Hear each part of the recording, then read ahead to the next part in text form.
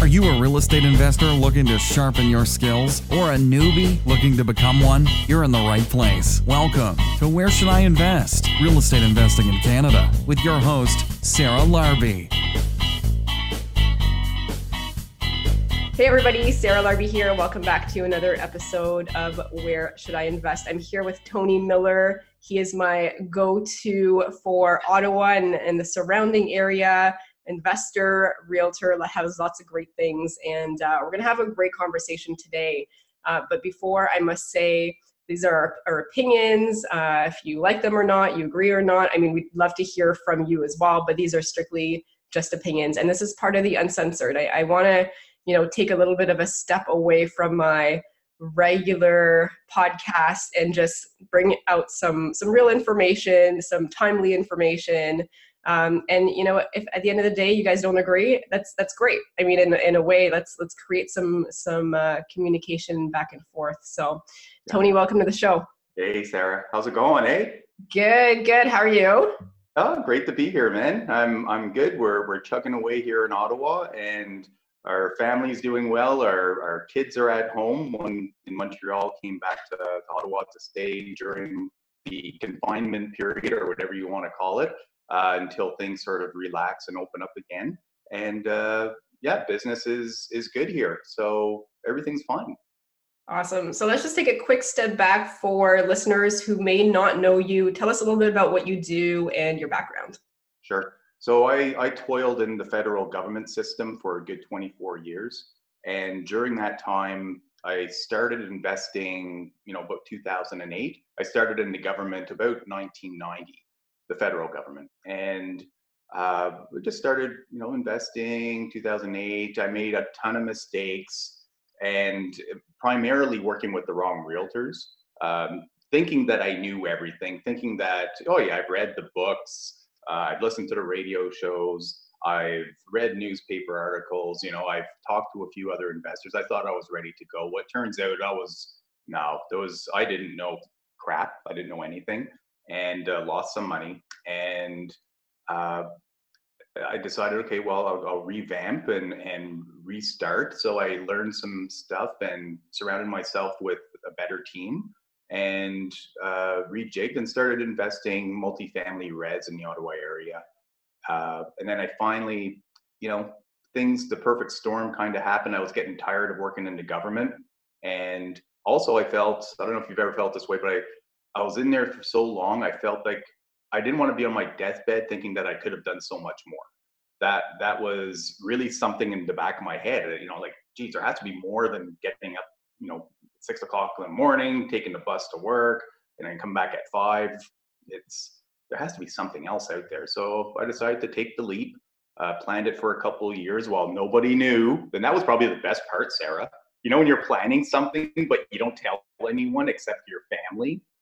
That's interesting. Friends, for me, I actually broadcasted it. And, it is what it is, but, my work knows a lot about it, but I guess it can go both ways, right? You could have a supportive work, environment, and you can have one that's like, what are you doing?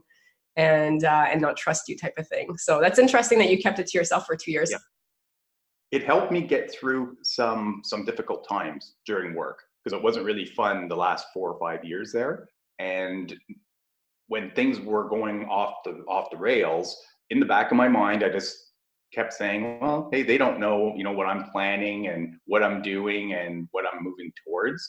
And that really helped me get through some of those situations. So finally in January 2014, I said, sayonara, I'm out of here, and became an investor-focused realtor in Ottawa area.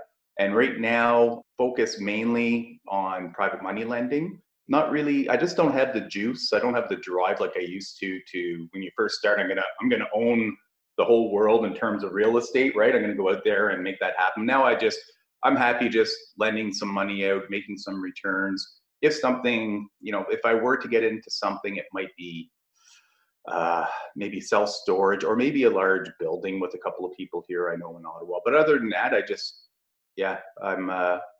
I'm sort of, I just don't have the drive like I used to have. But you're also doing this for the freedom, right? I think a lot of people that get started, I mean, just like you, I'm like, there's got to be something more to life than just working for 30 years. And so if you don't need to do it and you don't need to hustle to the same extent because you've put yourself in a position where you're happy and you're good with what you've got. I mean, I personally think at some point enough is enough, like in terms of wealth that you can accumulate and income that you can accumulate to be able to say, I'd rather have my time. Absolutely.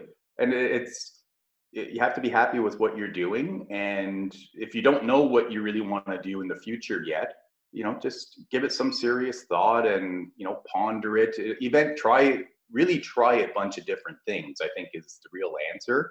You really don't know. I tell my kids that, like, if you're not sure what you want to do, they're 19 and 22. And I know the 22-year-old, she's got her stuff figured out, what she wants to do. The first time, it's just like, go try a bunch of stuff. Go try it, go fail. It doesn't, like, if you try it once, you don't like it, great, don't do it again. If you like it, keep doing it. Maybe it's something you want to keep doing or branch out into a different area within that realm. Yeah, absolutely. So I do want to go back though. You mentioned that you're loaning out money. How are you doing that? Like is it registered, not registered? What are the terms? Like, walk us through that, because there's probably some people that are, listening to this wanting to be a little bit more passive, and they might have capital that they want to loan out rather than be the active investor.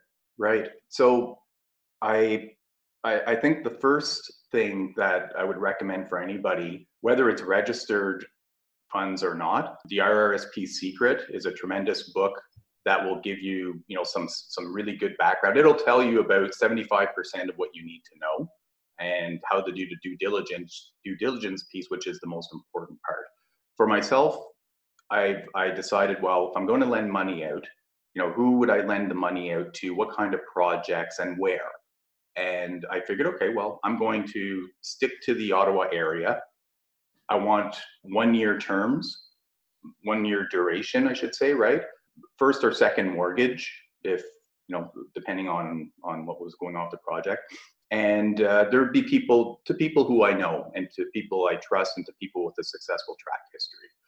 So those are my three main points that I look for. And it turns out, I wasn't really getting into the large syndicate mortgages, it's really hard to do your due diligence with those puppies. How do you do that? And I didn't want to lock up my money for 5 years, or 3 years or anything longer. Turns out I decided to go with one. I decided, okay, I'll do that. And that's not really private money lending sort of thing. That's sort of like a longer term investment. Private money lending, to me, at least the way I view it, is, here I'm lending you money for a short period of time, an intermediate period of time, and I'm going to get some decent returns, take that money out and move to the next one.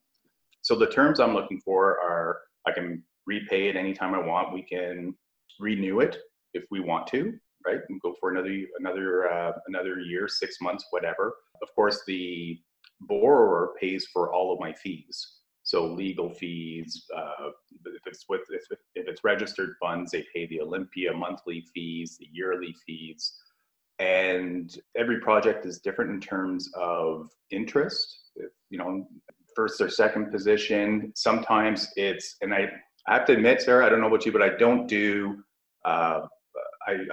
anything that's not registered or not registered against real property or something else. I've done it twice, and there were small amounts. It's a lot of money, but there were small amounts, like 5,000 and 15,000. And you probably knew the investors as well. Yeah, I like to, same thing, make sure that I have something against the money that I'm loaning. Yeah, like what's a promissory note? Like it means nothing. Yeah, I know some people do it, but and because they want the higher fee, like the higher rates, right? So they might get 17%, and it's a shorter term, but it is definitely higher risk. And so personally for me, and I've moved because you can do this, right? The banks don't tell you that you can do this, and the advisors don't, because they're going to lose money, because essentially that's how they make their money, is off of the commissions from mutual funds, etc. But, like you mentioned, Olympia Trust, there's community trust. You can move your money in RSPs still, in tax-free savings accounts, and then you can loan it out.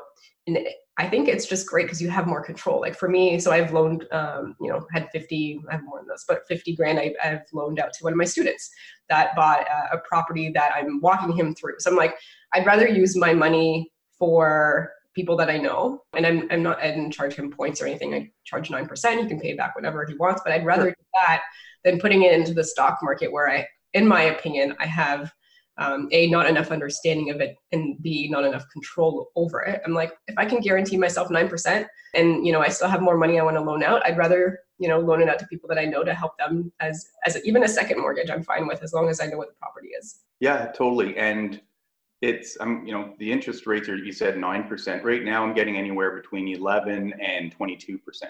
Absolutely. So, you could definitely charge more. I just, because there were students, I didn't want to go anything crazy. Well, yeah. And that's awesome of you. That's great. It's nice of you to do that. And you're not taking advantage of people. It's just working out something that's comfortable and that helps you and helps them at the same time. Mm-hmm. And so I really enjoy doing it. And going back to the due diligence piece, it's something I don't think a lot of people do enough of or a deep enough dive into, I find sometimes, right? Or they're scared to ask. If I'm lending money to a friend, well, okay, I know you and I trust you. However, right? Trust but verify or something. Is that the term that people use? So listen, I need to know this. Can you provide me with this? What's the project? Can you provide me with the financials? If I'm lending out 50, 60K or 25K, I want to know that stuff, right? It's hard-earned money. And anybody who sort of puts up a roadblock or a red, saying, no, I don't think I want to do that. Well, they're just not going to get my money. Yeah, absolutely. I mean, it's still hard-earned money at the end of the day. We still have to make sure that we don't just, loan it out too aggressively with the wrong person and the wrong deal. And I will say something as people are, might be hearing this for the first time, that you can actually take your RSP and loan it out as a mortgage. It does have to be transferred to Community Trust and Olympia Trust. And there's another one for Western Canada. I can't remember, like Western something. Yeah. And you have to, at a minimum, charge whatever the prime is. And there's like a maximum amount of interest that you can charge as well. But 30%. There you go. Thanks, 30. Yeah. So you have to stay within certain guidelines, and it has to be as a mortgage. So you can't just do a promissory note with your RSPs. Like it has to be like a first or second. So, work with Olympia Trust, Community Trust, your lawyer, if you want your mortgage broker as well, and they can help you set it up, but there are some guidelines around it. And 100%, if you're looking to lend money out, do not lend money out to the first person who comes to you and asks for money, right? Mm-hmm. Get to know them. It's just like joint ventures. I'm sort of a relationship first type of person who did joint ventures. Get to know them first, learn how to do it properly, talk to Sarah, talk to somebody and find out how to do it and then make the move. There's no rush, right? You're going to have time to make it happen. Just learn to do it properly, minimize your risk. Yeah, absolutely. Awesome. So I want to take a little bit of a different turn and let's talk about landlords and tenants. And Tony, you're part of the committee with Kayla for the Ontario Landlords Watch. And I think there's about 10 to 12 of us that are working together to help landlords and create a voice and, talk to the officials to be able to make changes. It's going to be a slow process. But I think you did some research on, rent strikes and tenants paying, not paying. Can you share some of that insight? Yeah, for sure. We did a presentation initially. This is probably beginning of first week of April or so. We did a presentation about the issues facing mom and pop landlords during COVID-19. And it surrounded primarily around poor government messaging. It could be the Prime Minister saying nobody should be worried about paying rent during COVID. Doug Ford saying no one's getting evicted. It could be that our Mayor Watson, telling people to use last month's rent to cover their expenses, which is not allowed in the RTA, right? If you look in, I think it's 106-10 is the article in the Residential Tenancies Act that doesn't permit that. So that's one thing. And there was also, because of the mortgage deferral, there were plenty of tenants who said, well, listen, my landlord, he doesn't have any expenses. He only pays a mortgage, right? That's the only expense we have, of course, as landlords. Of course, we don't have taxes or maintenance or insurance or any of that. That just disappears. No, that just, it's like, it doesn't exist. So why should, some of the thinking was that they don't need to pay their rent because landlords don't have any mortgage payment, right? And of course, the mortgage deferral system is kind of, it's a bit of a cluster and hit and miss for many people. It is. And keep in mind that, like, unfortunately, a lot of people jumped on that thinking that it was, just a deferral and there wasn't going to be interest on interest and there wasn't going to be any issues with it. But it turns out, I'm personally to the opinion, and just talk about mortgage deferral. If you absolutely need to do it because you're going to lose your house, do it. If not, find another way to make it work, because it's going to, as an investor and somebody that's listening to this, here's the thing. If you're a private lender, Tony, and you realize that your investor that's now asking you for private money, they've asked for a mortgage deferral, like, I'm not comfortable with loaning them this if they're like, the first minute that they can defer it, they've gone and deferred it and claimed financial hardship. Second of all, how are they going to refinance? How are they going to buy more within that time frame? Like, regardless what it is, I think it's gonna hinder that piece. And then there's always a risk because there's so many mortgages that got deferred. And I was on a webinar yesterday, and Scotia was saying it was like 15 or 17% of their total mortgages are now deferred. That's a big number, that's number. And so, it's in a way, it's creating them to say, okay, well, while this is happening, we're going to say no more HELOCs for new sources of down payment, because all of a sudden all these investors started calling and tried to defer their mortgages. So they're like, wait a minute, maybe this is not the best thing. But also, when they report this to the credit bureaus, they may or may not report it correctly. So check your credit scores along the way as much as possible, so that you don't have a ding on your credit if they reported it the wrong way. 100%, You're paying interest on the interest, and your payments are going to go up at the end of the day. Yes. You still, at the end of the day, have to pay. It's just the deferral. And unfortunately, some people thought it was just, okay, great, I don't have to pay for 3 months. And that's not the case. And my takeaway from the deferral programs or any type of government program that comes into play is always wait.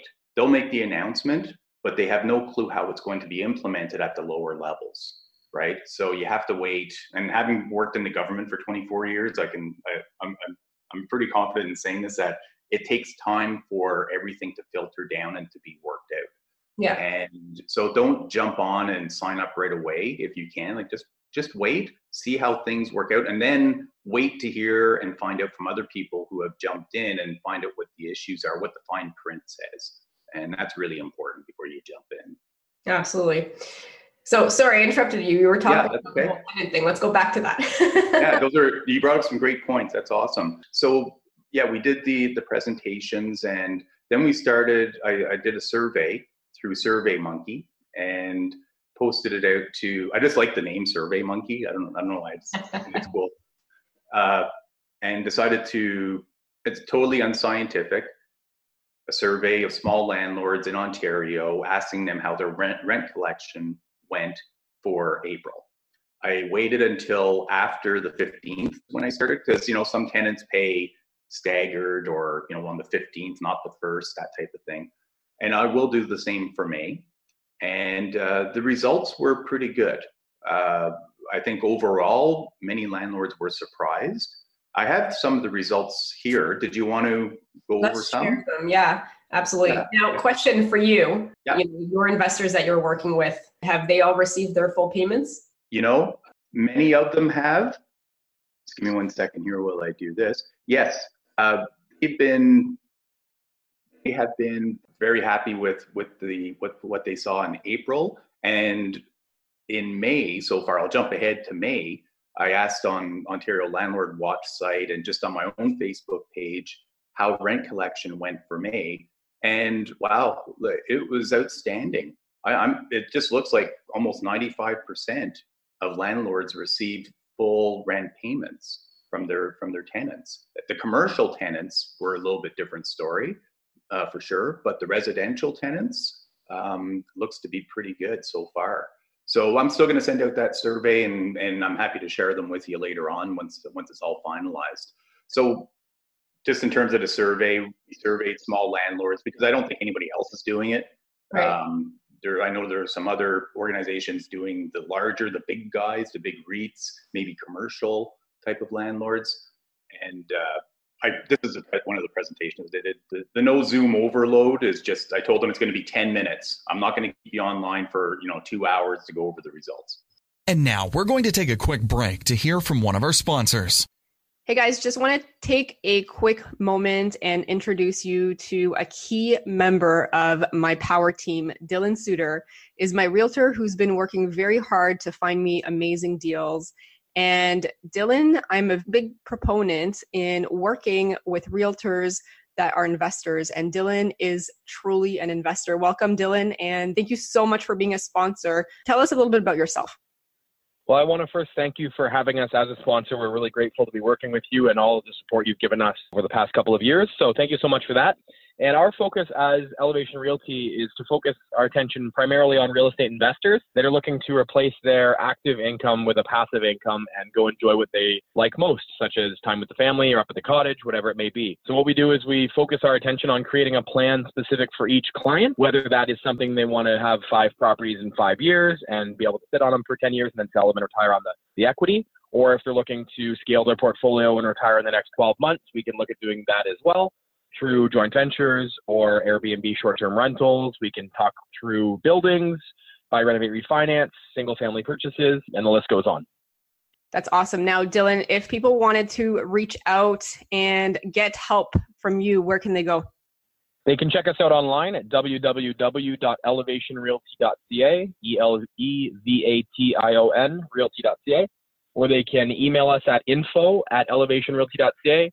Give us a call or text at 905-592-4220, or check us out at the Right Club or other meetup groups that we're usually at as well. Amazing. Thank you so much, Dylan. It is awesome working with you as always. And now back to the show. And for those of you guys listening on iTunes or Stitcher, etc., go to the YouTube channel if you want to actually see the survey in writing and then just the slides that Tony is sharing. We're going to try to be as descriptive as possible, though. Yeah.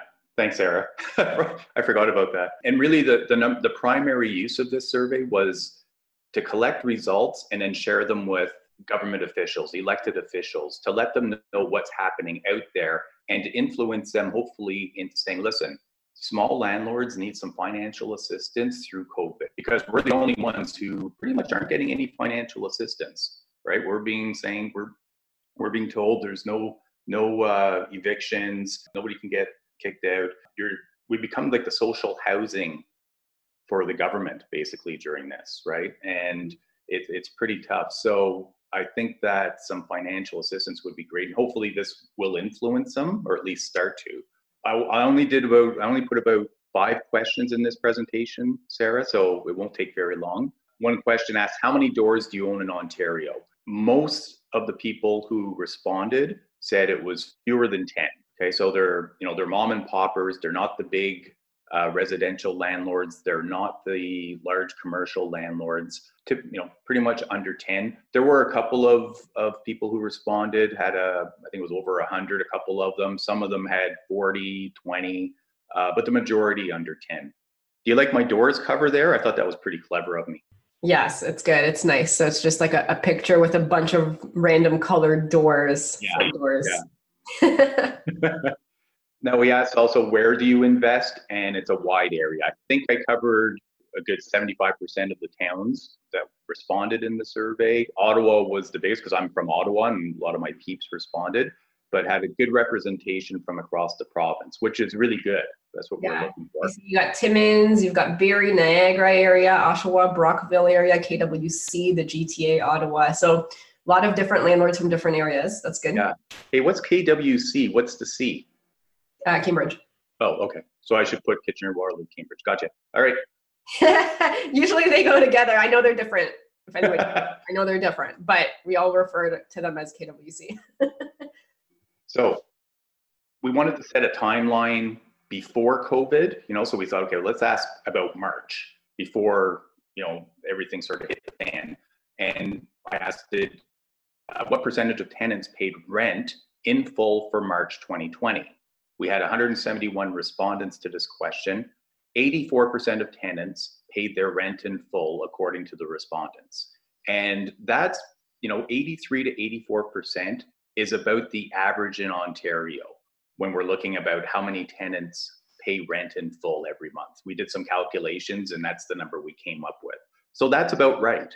Okay. So that's already scary, because if you think about that, that means that 15% are either not paying anything at all to begin with, yep, or it's partial payments. So they were already, in a way, so, like if you were a landlord with the tenant that was in this situation, you're already coming in behind the 8 ball. 100%. Yeah. This goes back to screening tenants. This is exactly what you want to make sure that you avoid, is you don't want to be part of that 15% that's already not getting paid even prior to COVID, as an example. 100%. Yeah, absolutely. And tenant screening is important. And I think it's, the 16%, N4s, whatever notice was issued, it's so hard, right? You don't want to be within that group. Let's see. So that's question 3. Question 4, what percentage of tenants paid rent for April 2020? So we had 170 respondents compared to 171 for the previous question. So out of the 170, 110 landlords received 100% of April rent. And then out of the remaining 60 landlords, 68% of tenants paid rent in part or full. What do you think of that? I mean, I want to say I'm not surprised, unfortunately. I also have heard, so I think CIBC did a study and it was 15% or 85%. Again, there's definitely landlords out there that are striking. There's definitely, tenants out there that are striking. And then there's definitely tenants that unfortunately can't pay their rent, maybe because you have some areas there, like the GTA, those rents are probably more than $2,000 a month. So, yeah.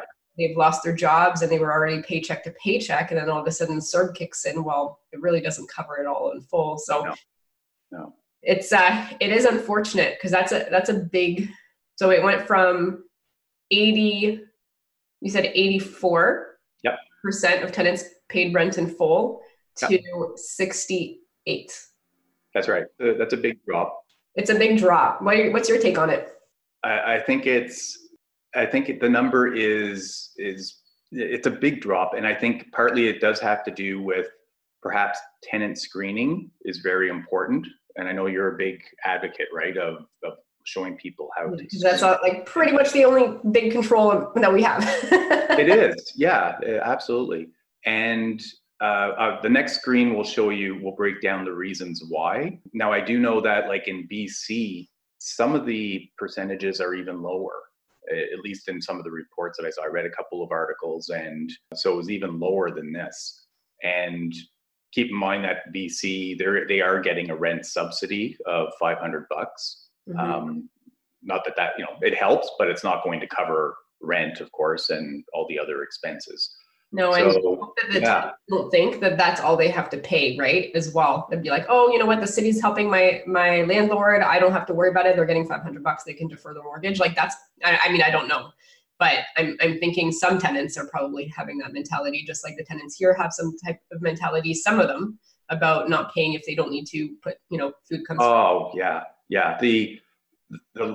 The lack of understanding of how real estate works and how property ownership works and the expenses and all that stuff, it's limited, right? Yeah, a lot of people own homes and people rent, but the actual understanding of how real estate works, real estate investing works is pretty low. At least that's what I found through this survey. Yeah, that's also in a way why, we're the top 1%. Is because a lot of people don't understand it. A lot of people don't get into real estate, and a lot of tenants, will just be tenants for a long, long, long time, or maybe homeowners at one point. But, the people that take the time to learn about real estate and real estate investing, that's very minimal. Yeah. And I can't remember what the stats were, but there is a percentage of people, I don't know, maybe a handful of a percentage that had a second house. And then once you get past 2 and 3, it goes from 1%, 0 point, we are such a small minority. And I just don't remember the stats, but it was such a minority that anybody that has over 5 is 0.0 something, you know what I mean? Yeah. And this is why, and I think in a way that the government is not thinking so much about us, because they're like, there's such a small percentage of people. We get our votes from tenants. We get our votes from the middle class, the homeowners, etc. Yeah. And yet small landlords provide 49% of the rental housing stock. Yeah. Can you say that again? Because I think that's really important. And that's a key takeaway. 49% of the rental stock is provided by small landlords. So mom and pop landlords who own something less than 15 doors, maybe a few properties, that type of thing. Yeah. So in a way, we are helping with the whole housing shortage issue. But unfortunately, I don't think we get the recognition and the help from the government, because the rest of it is what, large landlords and then, social housing. Yes, not for profit as well. And, it really, we're easy whipping for elected officials and for people out there. So we definitely have a lot of work to do to change the public perception about landlords in general, but especially the small landlords, and try to turn the vilification of landlords in the media continues, and we've seen that last year in Ottawa with Airbnb and long-term rental bylaws, and now with COVID, and we see a lot of pro-tenant. Heck, the Ottawa Citizen published a full-page op-ed for one of the rent strikers. Maybe it was paid for, I don't know, but like what? It kind of irresponsible, I'd say. But yeah, I'll move on to the next slide here. All right, question number 6. Why didn't the tenants pay April 2020 rent in part or in full? So earlier I had mentioned the comments made by Prime Minister Trudeau, Doug Ford, and that's our mayor. If you're watching on the video on YouTube, that's Jim Watson in the top left. He's the one who said, use your last month's rent to help cover expenses. And I want to just emphasize, and I know you said that you can't do that. You can't, just don't do it, because that is that for last month's rents. That really needs to be used for last month. So, again, if you do that at the board, it just really complicates a whole lot of stuff. I don't know, Tony, if you want to add anything or add any comments to that, but I would just say, don't do it. It's not supposed to be for when they can't pay. It really needs to be for the last month. Yeah, once you spend it, it doesn't look good at the board if you're going there. You've already dug your hole, and there's no guarantee that the tenants will be able to pay you last month's rent back, at a future date if they stick around. Then what do you do when last month's rent comes around? Maybe you need that last month's rent at time. It's just, don't do it. Don't have to do it at all. Another reason I mentioned the mortgage deferral issue, right? Some tenants said, "Hey, man, I don't need to pay rent. You're not paying any mortgage. Why should I pay rent?"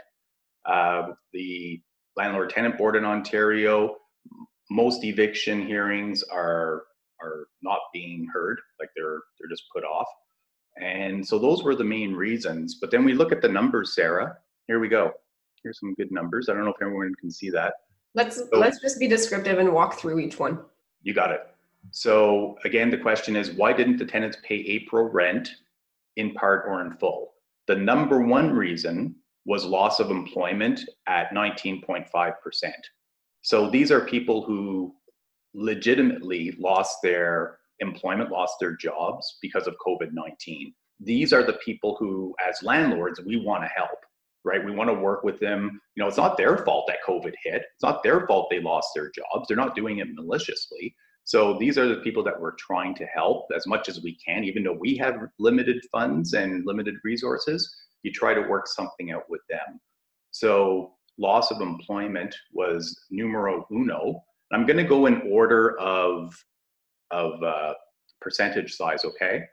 And the number two reason why tenants didn't pay, and this one sort of kind of surprised me, kind of didn't, was because of comments made by the Prime Minister, the Premier, and Municipal Mayor. So pay food before paying rent. No one should be evicted during COVID. No one should have to worry about paying rent. Those type of messages really resonated with the masses, with the tenants, and 11.6% of tenants didn't pay rent for these reasons. That's pretty high, eh? Yeah, I mean, it makes me a little bit angry that, you know, the unfortunately those landlords have to be explaining, you know, why those comments were made or how, you know, how they were not right. And it's a he said, she said. You know, this is the stuff that unfortunately gets mentioned in the media and people say it, and then these are the consequences of what happens. Yeah, words matter when they come from elected officials. And I know I was pretty active in asking local officials at least to, you know, be careful with their messaging and please put out messages like this. And I give them examples. Didn't work that well, but you know, at least we tried. Now the next one, in terms of percentage, the next reason why tenants didn't pay rent was because of the landlord tenant board being somewhat closed or not processing evictions, and that was at 10.3%. So again, taking advantage of the system. Yep, 100%. And then the next one, if I'm looking here, okay, well, some people, this is another case of legitimate reasons, is that the tenants were still employed, but they lost income. So their hours were cut perhaps. Yeah, I guess that's probably the primary reason. So this is probably a lot of people that paid partial as an example. Yes. That 8.54% exactly. Of employed that lost some income. Yeah, 100%. So again, that's a legitimate reason. You know, they're not doing it on purpose and trying to hurt landlords or anything like that, or they're anybody else. It's just you try to help them as much as you can, and that's all you can really do. Mm-hmm. Then we moved to the mortgage deferral program was next in line at roughly 8% of the people responded saying that's why tenants didn't pay their rent in full or in part. And because of the perception that they're like, well, my landlord can defer their mortgages for 6 months. I shouldn't have to pay rents if they can defer their mortgage. And unfortunately, they don't realize, first of all, whether a landlord has a mortgage or not is none of their business anyways, but there's other expenses. There's a lot of maintenance, taxes, insurance. I mean, you name it, like there's other expenses that we factor in. It's not just a mortgage. There's so many more expenses. And I think you nailed it. Bluntly, it's none of their business. It's none of their beeswax, right? I'm here to provide you with some housing. You either want it or you don't. And I'm not getting into my financial details with you. It's none of your beeswax. Mm-hmm. You know, move on if you don't like it. That's basically where I'm at with it. Yeah. Then finally, I think we're at the last one. Now, this is the last one that I really paid close attention to in April. We noticed that there was a lot of momentum out there for them, and people were sending me some screenshots of some of the comments being made within the rent striker groups.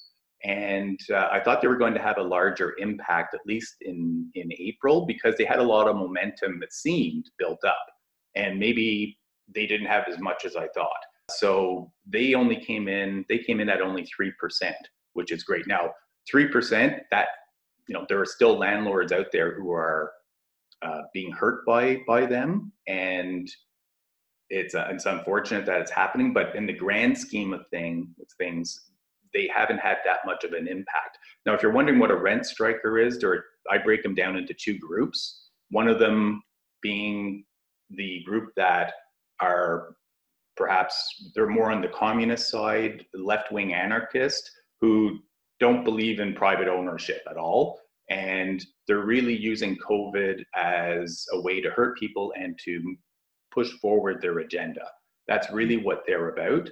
And then the second group of rent strikers, and they're pretty organized as well, the rent strikers, have to admit, the first group.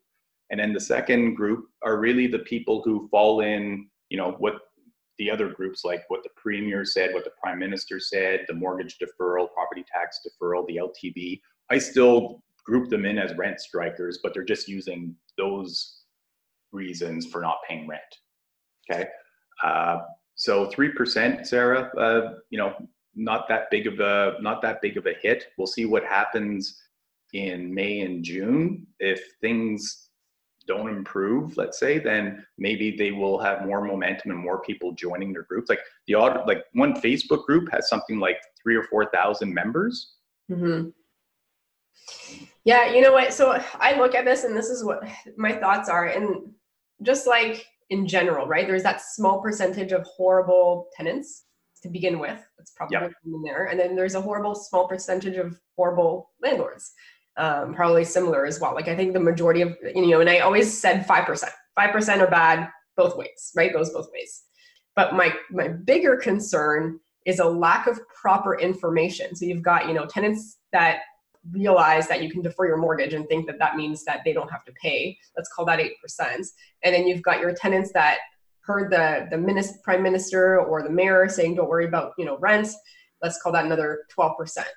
So that's almost the same amount of people that are not paying based on misinformation versus the people that truly just lost their employment. It's essentially like 20% for each, right?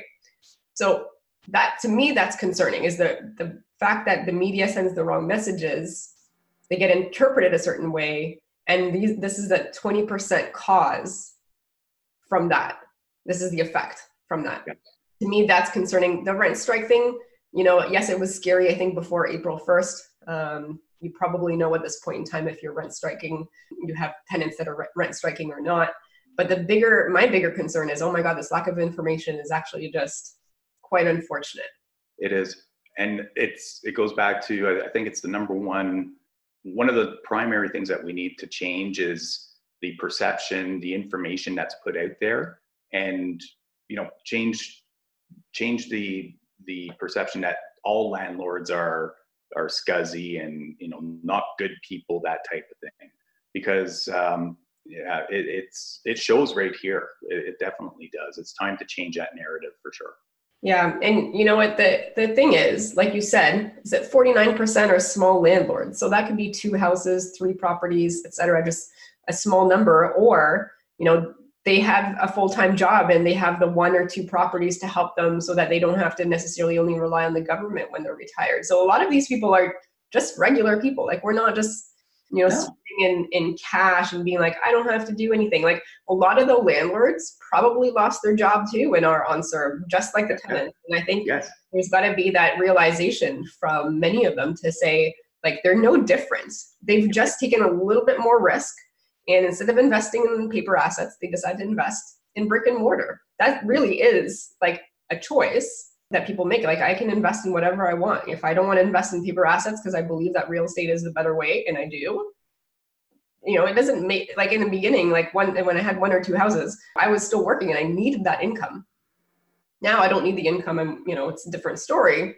But when you're first starting, and the majority of these small landlords don't have 15 properties, don't have 10 properties, they'll have like 1 or 2 or 3, and they need their income to still support it. Because here's the thing, in Ontario, with the mortgage, the taxes, the insurance, the vacancy, et cetera, like, the cash flow is not that good.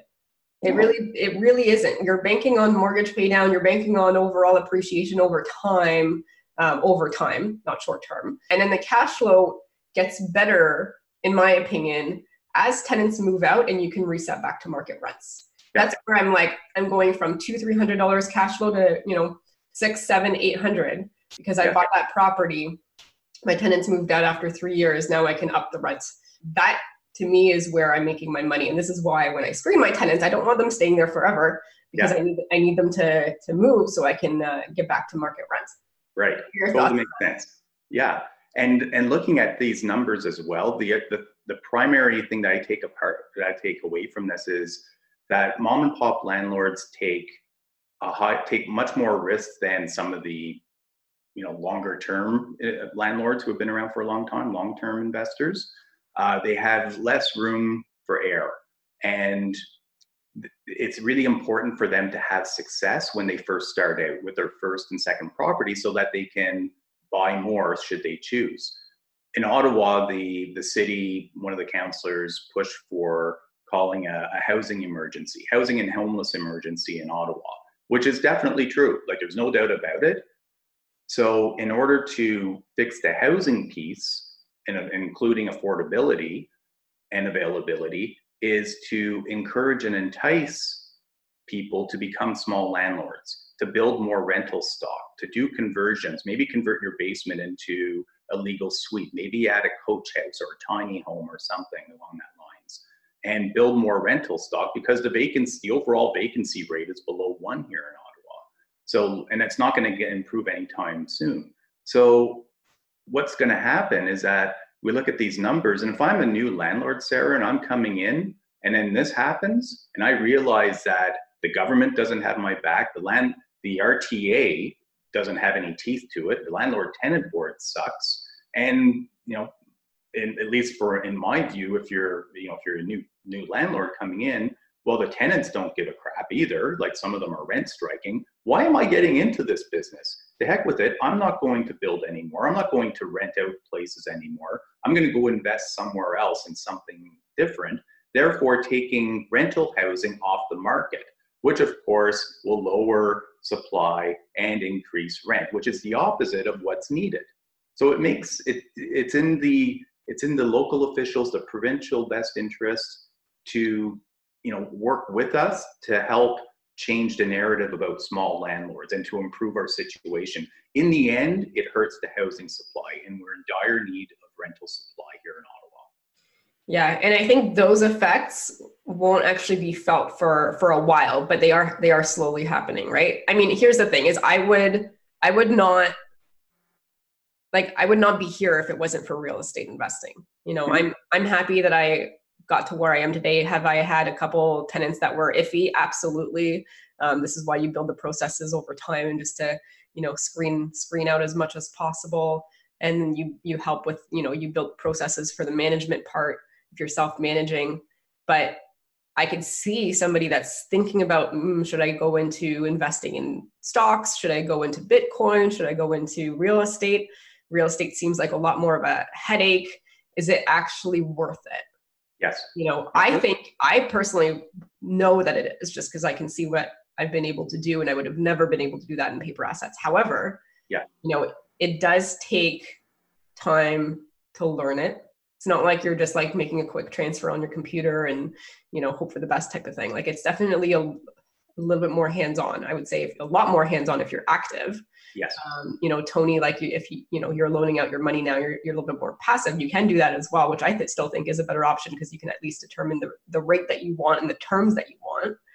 But as a new landlord, or somebody that's just thinking about getting started, like, I mean, I wouldn't blame them if they're like, should I actually start in Ontario or should I go and start somewhere else? And I still believe in Ontario. I still think the market fundamentals absolutely make sense. Yeah. And over time, I think I will do better in Ontario than going to Alberta. That's just my take, just because of the market fundamentals.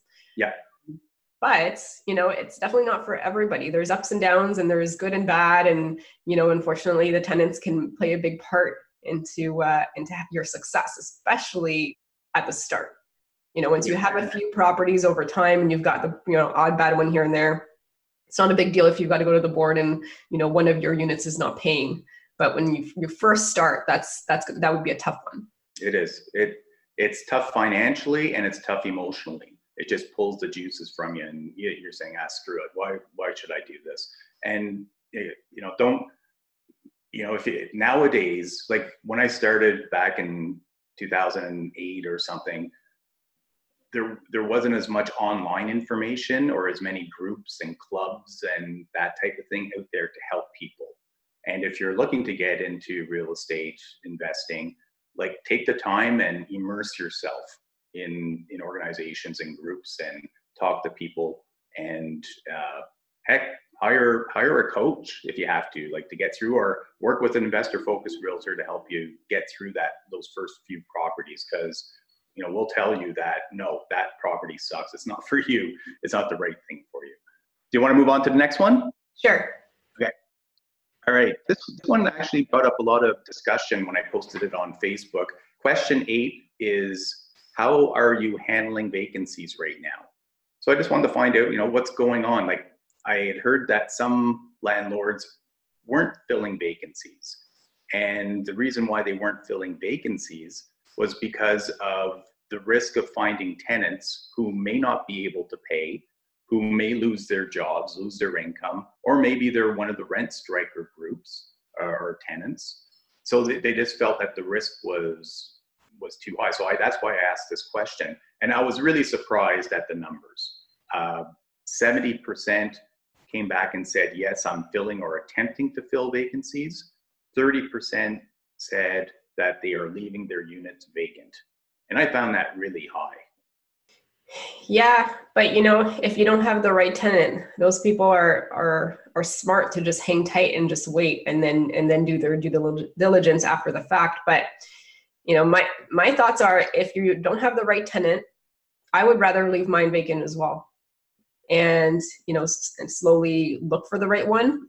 I filled one of mine for May, and she had sold her house and she was closing on it. And so I was, obviously did due diligence. I was comfortable with her. She's great. But if I didn't find her, I actually probably would have waited. Really, eh? Yeah.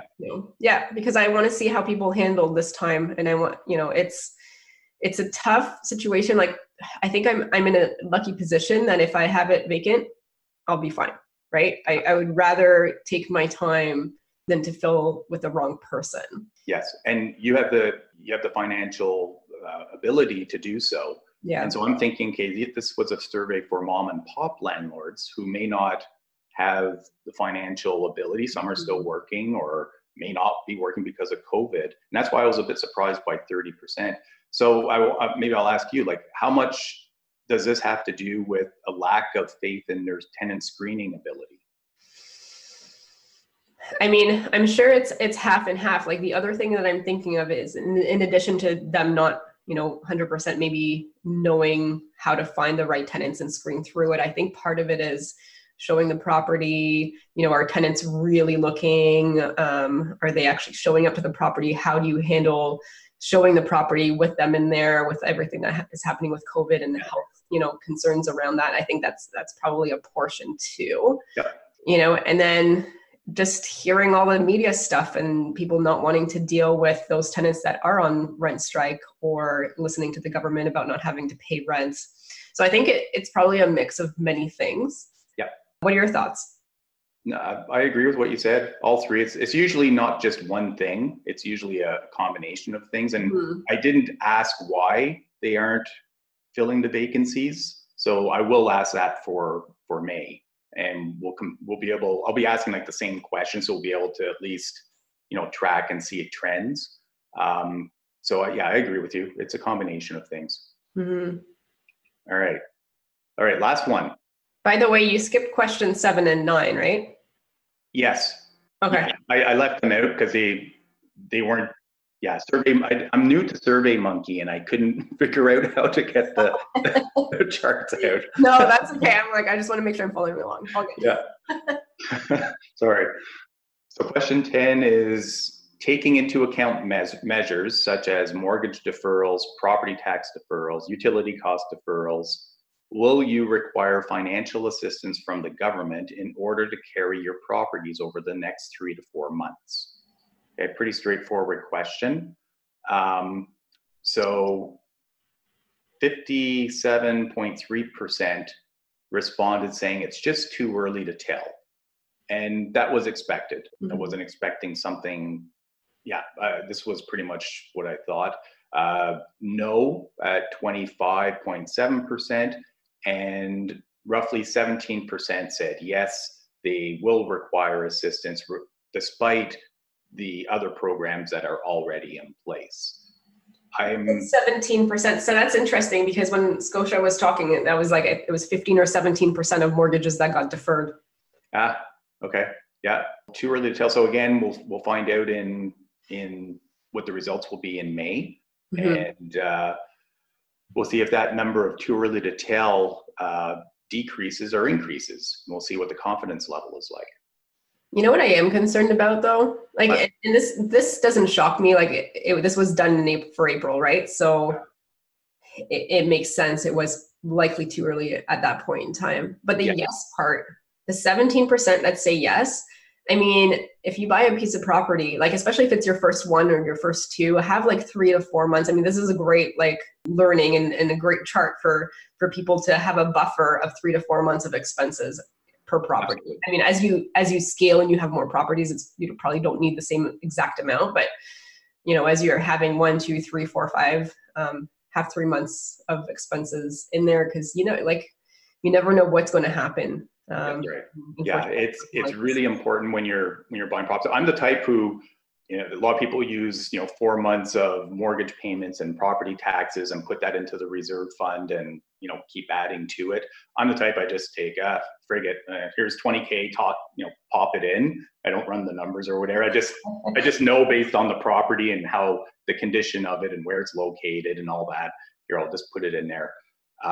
It's really, really important to take the cash flow that you have, what you make, and put it aside, right? I can't stress that enough. How many people, I work primarily with newer investors or ones who are just starting out, and the number of times I hear people say, oh, I want to live off my cash flow. And I honestly don't know many people or any people who are living off their real estate investment portfolio cash flow alone for day-to-day living and for everything. They always have multiple streams of income. And if it's really important to put money aside too, if you're getting cash flow, great, put that into reserve fund, because you're going to have capital costs down the road. You're going to have things that happen. I've had a place in Halifax burn down, unexpected. Thank God I had some reserve funds, right? Because insurance will help, but it doesn't cover everything. Trust me. You're still going to pull some money out of your own pocket or out of your reserve to make it to support it. So I can't stress that enough. Yeah, 100% agree. I mean, all of this is a good wake up call, I think, for a lot of people. But also, it could be a reassurance for those that planned for the good and for the bad as well. Yeah, for sure. That's it. That's the survey.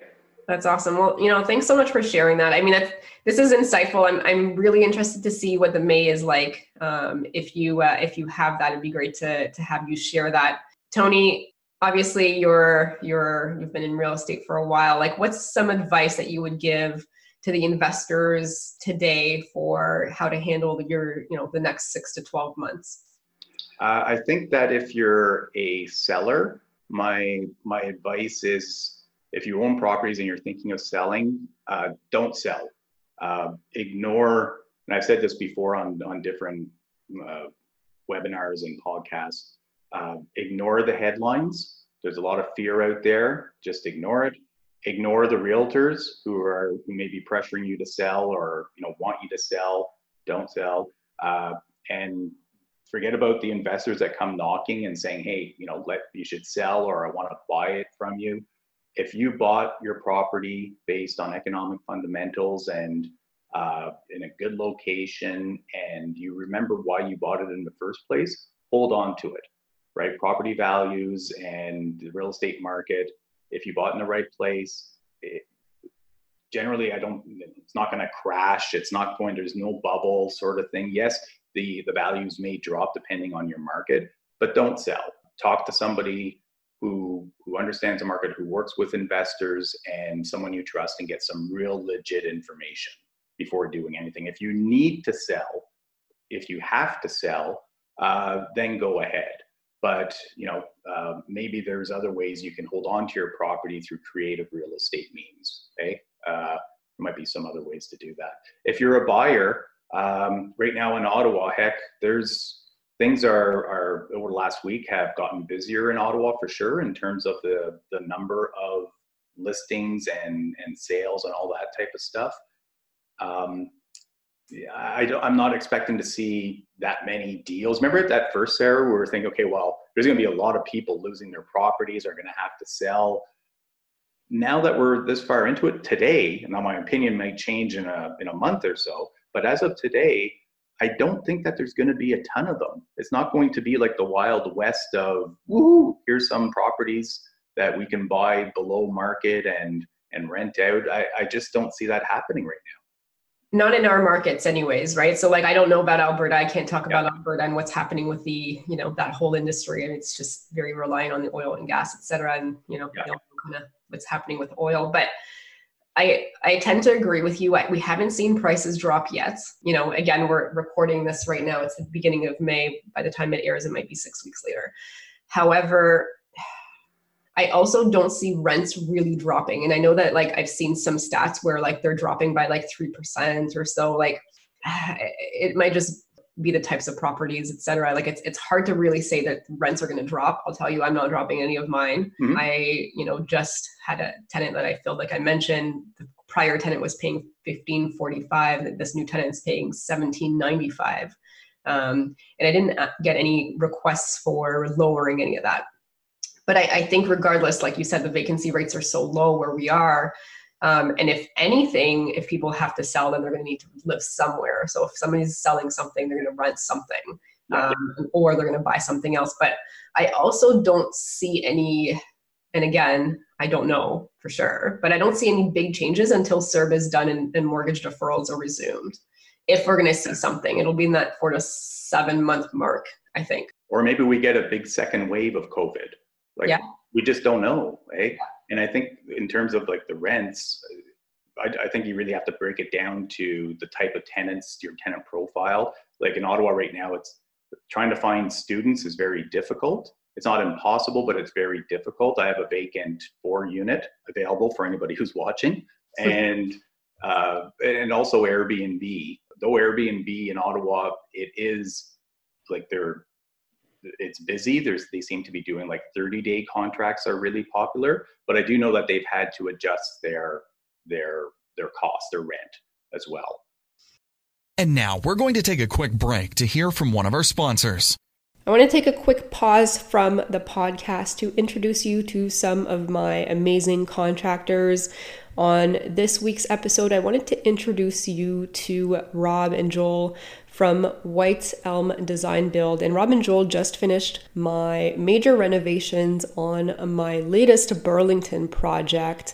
And it was a full renovation and absolutely worth it. They've been super easy to work with. I wanted to give you guys some insights on some of the services that they offer their clients, and they focus on Oakville to Hamilton and beyond, but they're really great. Like if you guys are ever in a property and you want to FaceTime or video call Rob or Joel, they can actually give you some insights on what to look for and also how much we are looking at renovations. Because if you're thinking about doing a flip or a burr project, the reno part is really important to get right, to also figure out how much it's going to cost and what renos are going to be needed to get the actual maximum after repair value. So super important. They will gladly do these video calls or conference calls with you guys to give you some of those insights.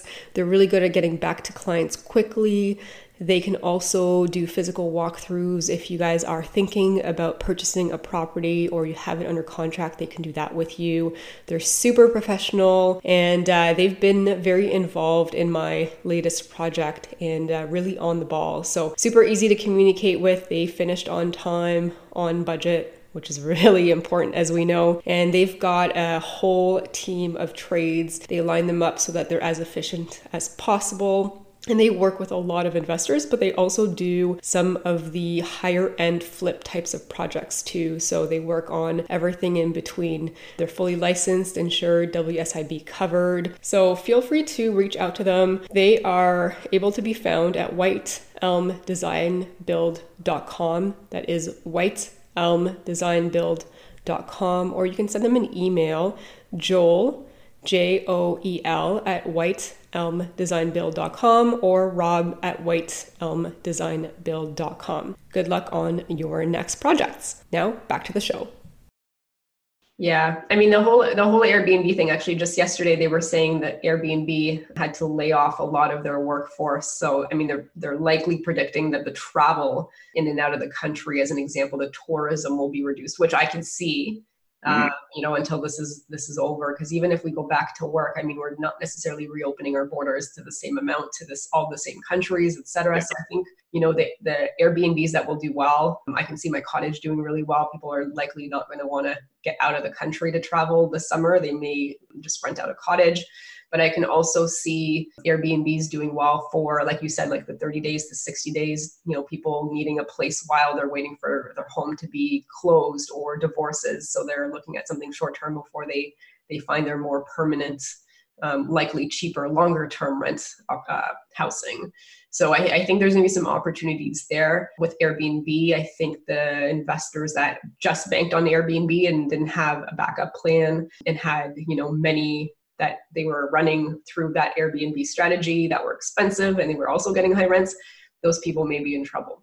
So I could see some of those investors potentially not being able to sustain that market and having to sell. And is there going to be more long-term? Are those going to be converted to long-term? I don't know. If somebody's was Airbnb and that's what they wanted to do and they didn't want to deal with long-term tenants, I think they're probably just going to sell. Yeah. And maybe a small percent will change them to long-term. But yeah. Well, the many short-term rentals, the numbers won't work as long-term rentals. Yeah. Anyways, right? The cost and the expenses, it just doesn't have any cash flow for somebody, perhaps. Mm-hmm. So I know that happens, and also the regulations that are in place. In Ottawa, they're still working on writing the bylaw. I don't know. I think that most people will, or I won't say most, but many people, I've already seen some, they're selling their short-term rentals.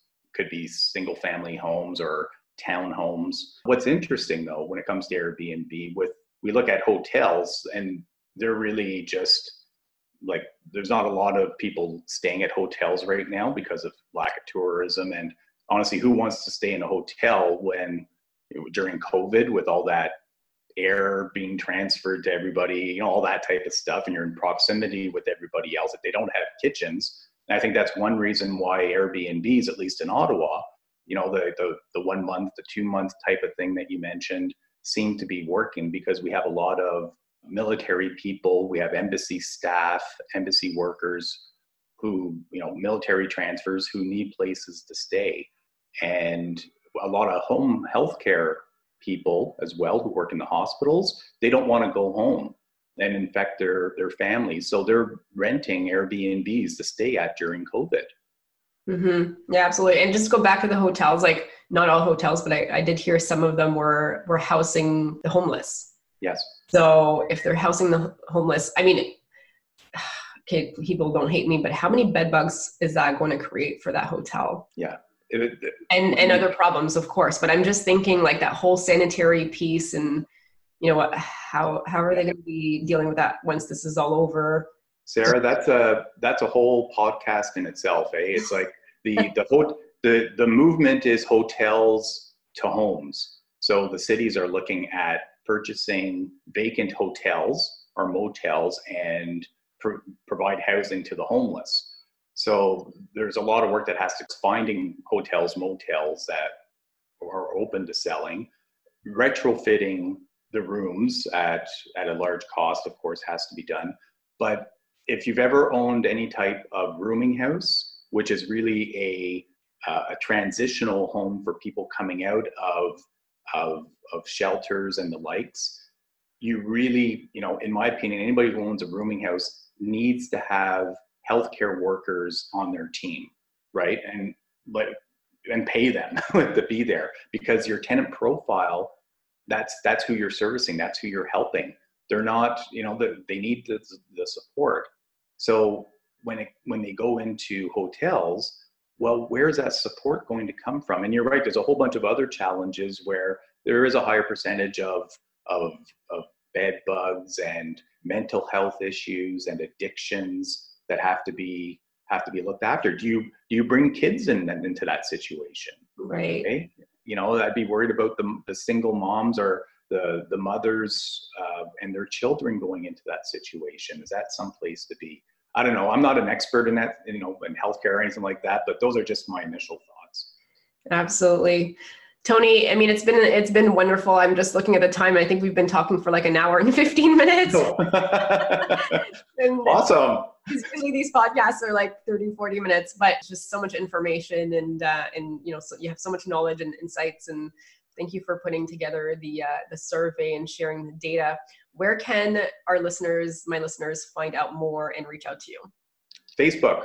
Just Google Tony Miller Facebook, or if you're on Facebook, just check me out. Send me a friend request. Just let me know that you listen to Sarah's podcast or you watch it on YouTube, and I'll say, yeah, man, let's become friends.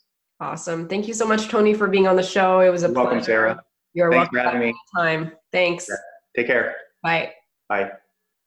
So that was my interview with Tony Miller. I hope you guys enjoyed that. Keep in mind, I am available if you have any questions. My website is sarahlarby.com. You can send me an email at sarah@sarahlarby.com. And there are some new courses that you can take online. There's some group coaching available as well. And if you have any questions, again, you can reach out to me. And then also on Instagram at Investor Sarah Larby. Thanks for those who rated the show, left a review. Thank you. If you haven't yet, if you wouldn't mind doing that, that would be greatly appreciated. I just got a couple new ones in the last week. So thank you to those that set something through. It makes my day and makes these podcasts awesome. It'll help gain more viewers, and thank you very much, guys, for your support. So hopefully everyone's doing well during this time, and this is a good time to think about not only relying on one source of income. Your job could be here today, could be gone tomorrow. The company could be here today, could be gone tomorrow. Take control over your own financial wealth, your own future. I would say, COVID, it sucks. This whole economic, freeze, it sucks, but it is so much more bearable when there is more than one source of income. Real estate investing has got me there. And for you, it could be something like real estate investing, and also you could start a business. But just keep in mind that you want that control, because this will be something new in 3 years, something different in 5 years. And if you're not in the position that you want to be at today listening to this, make sure that the next time around, if your job decides to lay you off and you're on CERB right now, that next time this happens, you don't need to worry about that. So on that note, guys, thanks for tuning in, and see you next week. Thanks so much for listening to Where Should I Invest with your host, Sarah Larby. Make sure to listen in next time. We'll catch you on the next episode of Where Should I Invest.